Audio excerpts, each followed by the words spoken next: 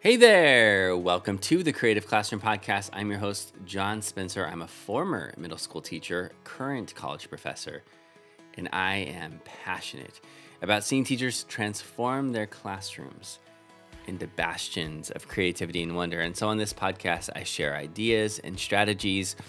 I talk about things that work, but also those big epic fails that I've made along the way, because ultimately I believe the teachers play a profound role in helping students reach their creative potential.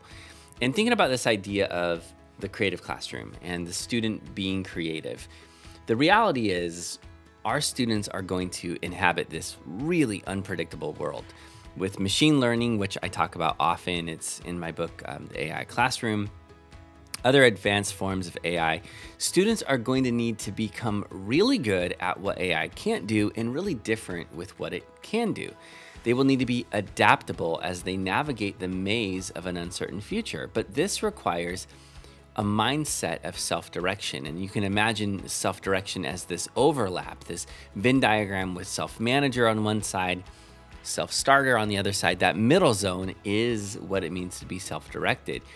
And so if that's the case, what I want to talk about is, what does it mean to empower students with voice and choice in terms of getting started with the process? Because for a lot of us, this idea of student choice can feel really overwhelming. So without further ado, here's the concept of 7 tips for getting started with student choice in the classroom.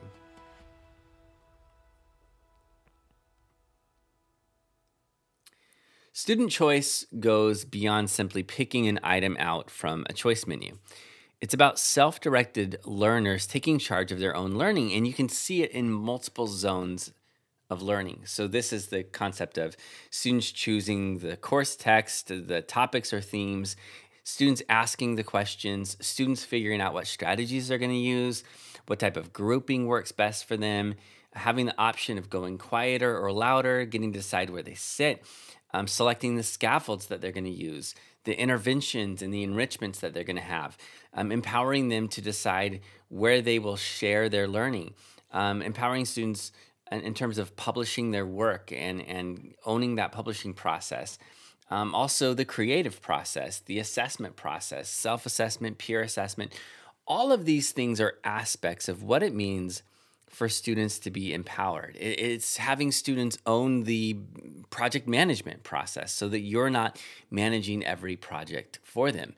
So if we think about it, that's a lot, right? Like that's what we're aiming for. But this can be daunting for students and teachers alike. Back in my second year of teaching, I began this journey from student engagement toward empowerment, and I assumed that students would embrace the freedom, the autonomy, and well, even the responsibility of student ownership. But I quickly realized that many students were anxious and overwhelmed with choice. I realized that I had to include structures and protocols. I couldn't just let them loose to do whatever they want. I needed to be clear about expectations. I had to revise my assessment processes so that students could actually experience the freedom to make mistakes. In some cases, I had to model what choice looked like and even scaffold the process through a gradual release of responsibility approach. In other words, I jumped straight into student choice too quickly and I made a ton of mistakes. So, with that in mind, I want to share 7 tips for getting started with student voice and choice in the classroom. Number 1, start with just one project. As a teacher, it can feel overwhelming to completely overhaul your pedagogical approach. As I just mentioned, student choice requires structures and protocol, but it takes time to develop these systems and structures and to even learn them yourself. Whether you're thinking about student assessment or the tools and protocols for student collaboration or project management, whatever it may be, there's a learning curve. And the learning curve requires a lot of time, a lot of mental energy, and, well, a lot of mistakes in the beginning. On top of that, there's a reality that we don't want to just abandon the best practices that we're already using. There are tons of great lessons that you're already doing that don't require much choice, and you don't want to abandon everything. While it's important for students to embrace empowerment, there's a time and a place for focusing on student engagement or even compliance. I'll consider reading, for example, with all the research on the science of literacy, on what it means to do phonics well. The truth is, you're going to probably need a compliance driven approach if you're teaching early reading, and it's going to be systematic. You're going to teach phonics and blending, and students aren't going to show up to school saying, like, well, let's talk about the ah sound, right? Like, they're not going to say, hey, I have this great question about morphology that I want you to answer. No, you're probably going to have to introduce it to them, and it's going to be very teacher centered. And you know what?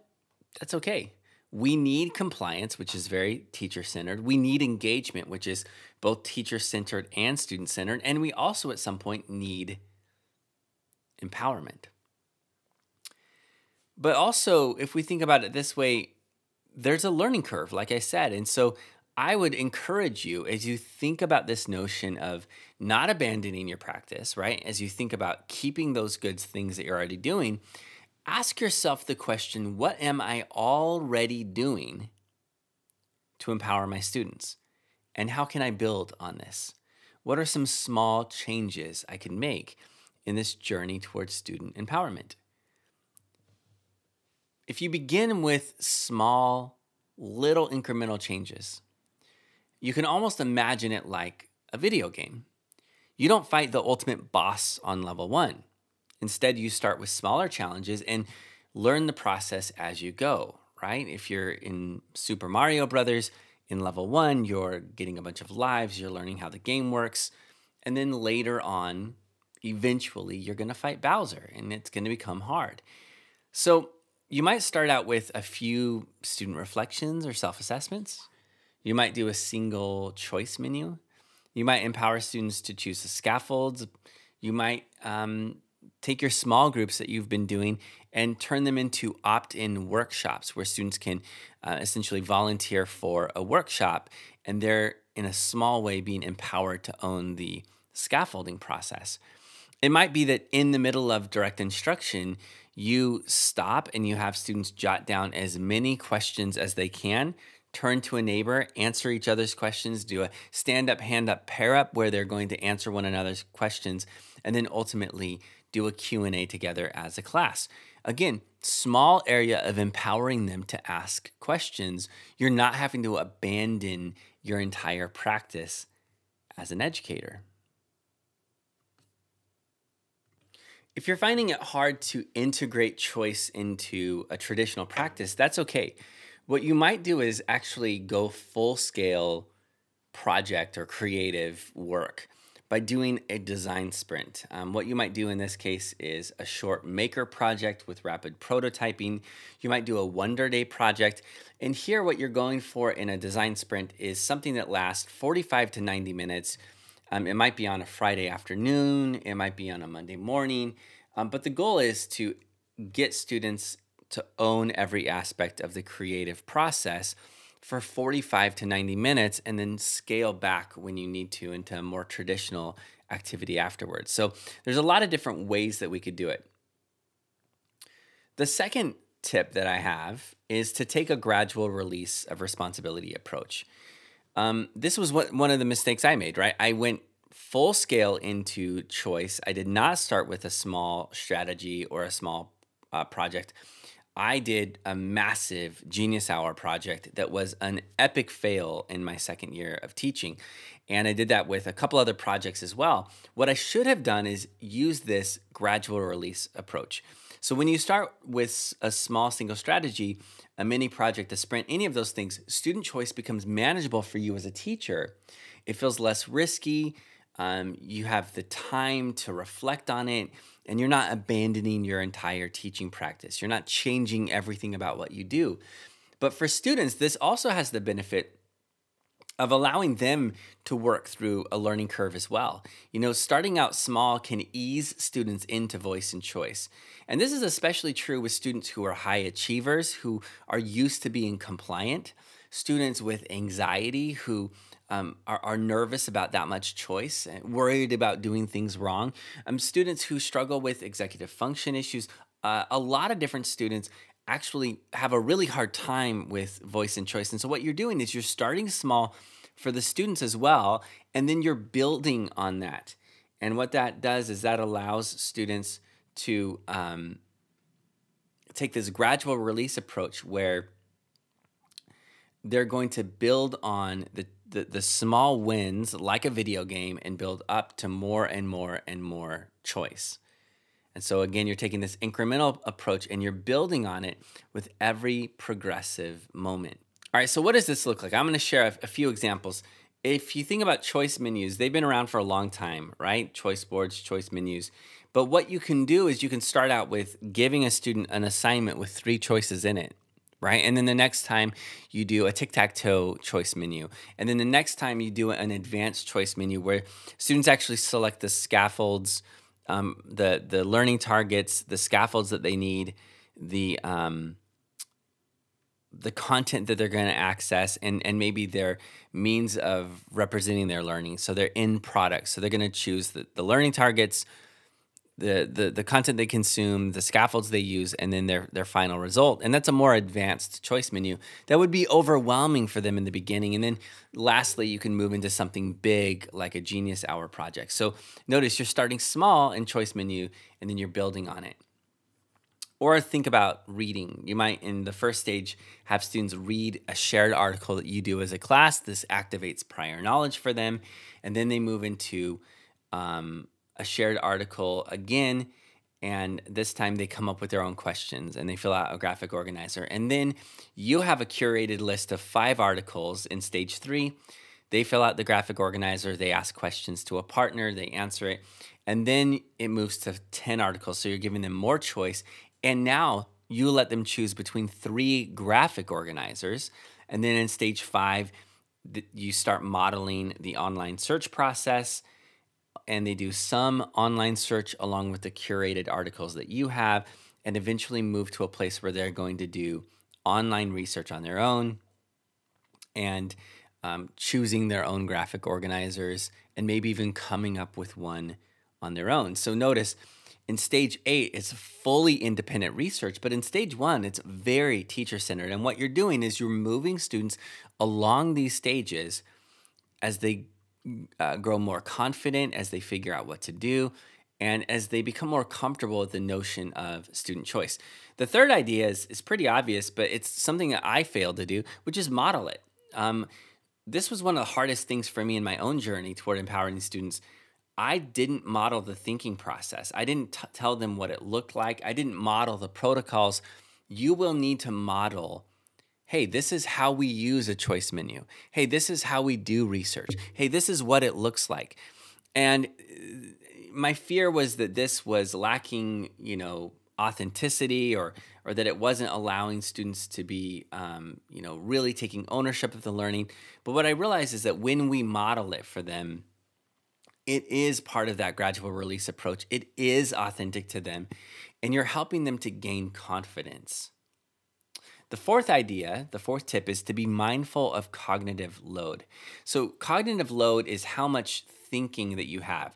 You can almost imagine it like when you're lifting weights, you hold a load and you have to break up how much you lift, because if you hold weights, a 50-pound weight in your hand for 3 minutes, it's going to begin to hurt, right? And you could actually injure yourself after a while. You become tired. You see cognitive load happen all the time. Maybe you crammed for a test and you hit cognitive overload and you forgot everything the next day. Or maybe you were watching a video, you were listening to a podcast like this right now, which unfortunately is the case sometimes with podcasts, and it's too much information and you find yourself overwhelmed. That is cognitive overload. Dr. Sweller, the founder of the cognitive load theory, that whole notion, warns against PBL. He's actually someone, despite how much I love his research, he really doesn't like project-based learning because it creates what he calls extraneous cognitive load. This is where students are thinking about the project rather than the learning. They're thinking, trying to figure out, what do I do? What do I not do? They experience cognitive overload and they don't actually master the learning targets we want them to learn.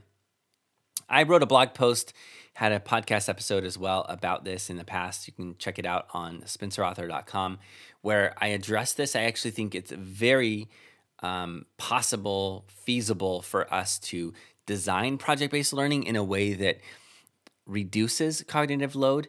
But I do think this notion of extraneous cognitive load is valid as we think about student choice.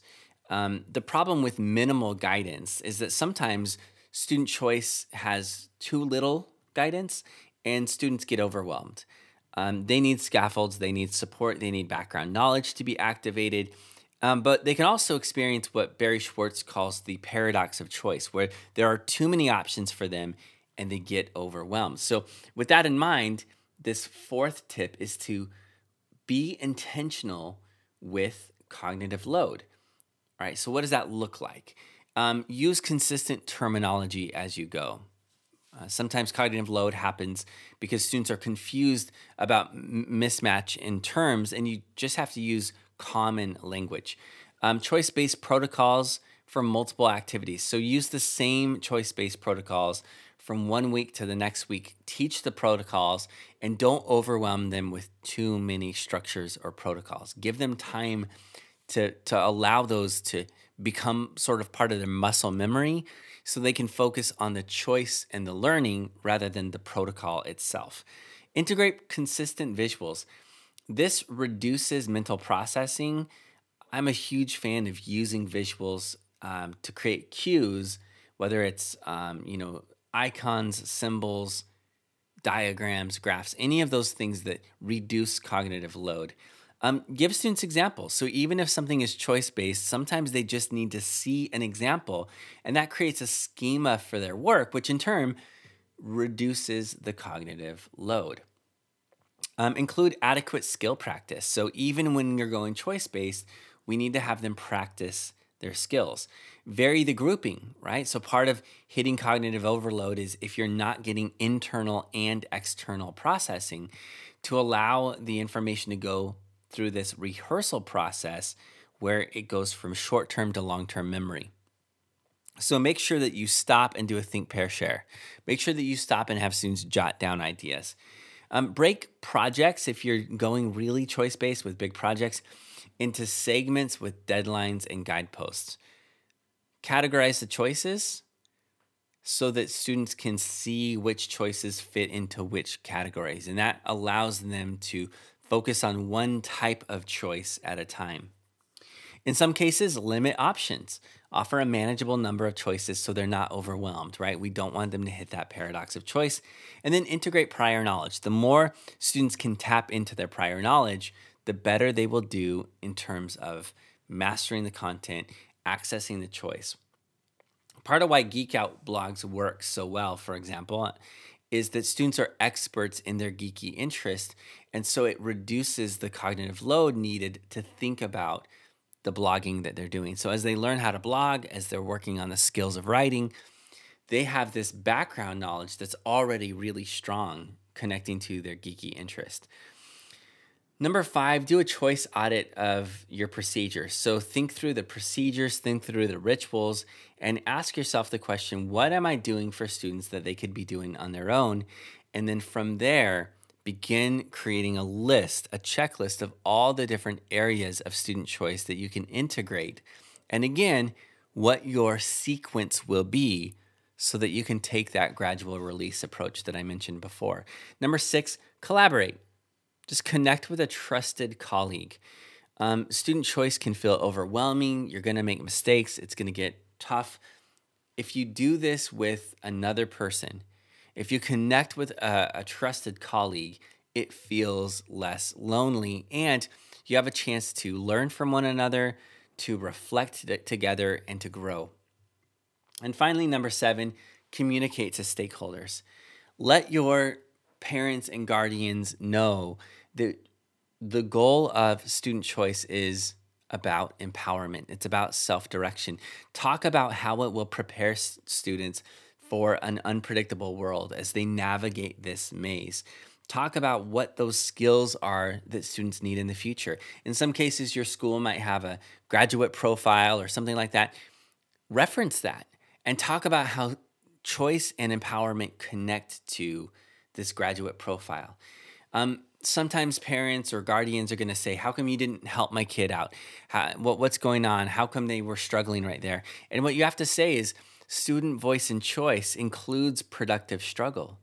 It includes empowering students to make mistakes and to grow from that. And for that reason, it's not that I'm not helping them, it's that I'm helping them to become resilient and adaptable. And that's a good thing.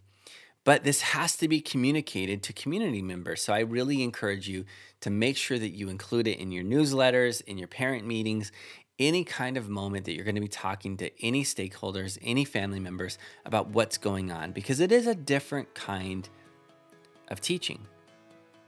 In the end, student choice can feel scary.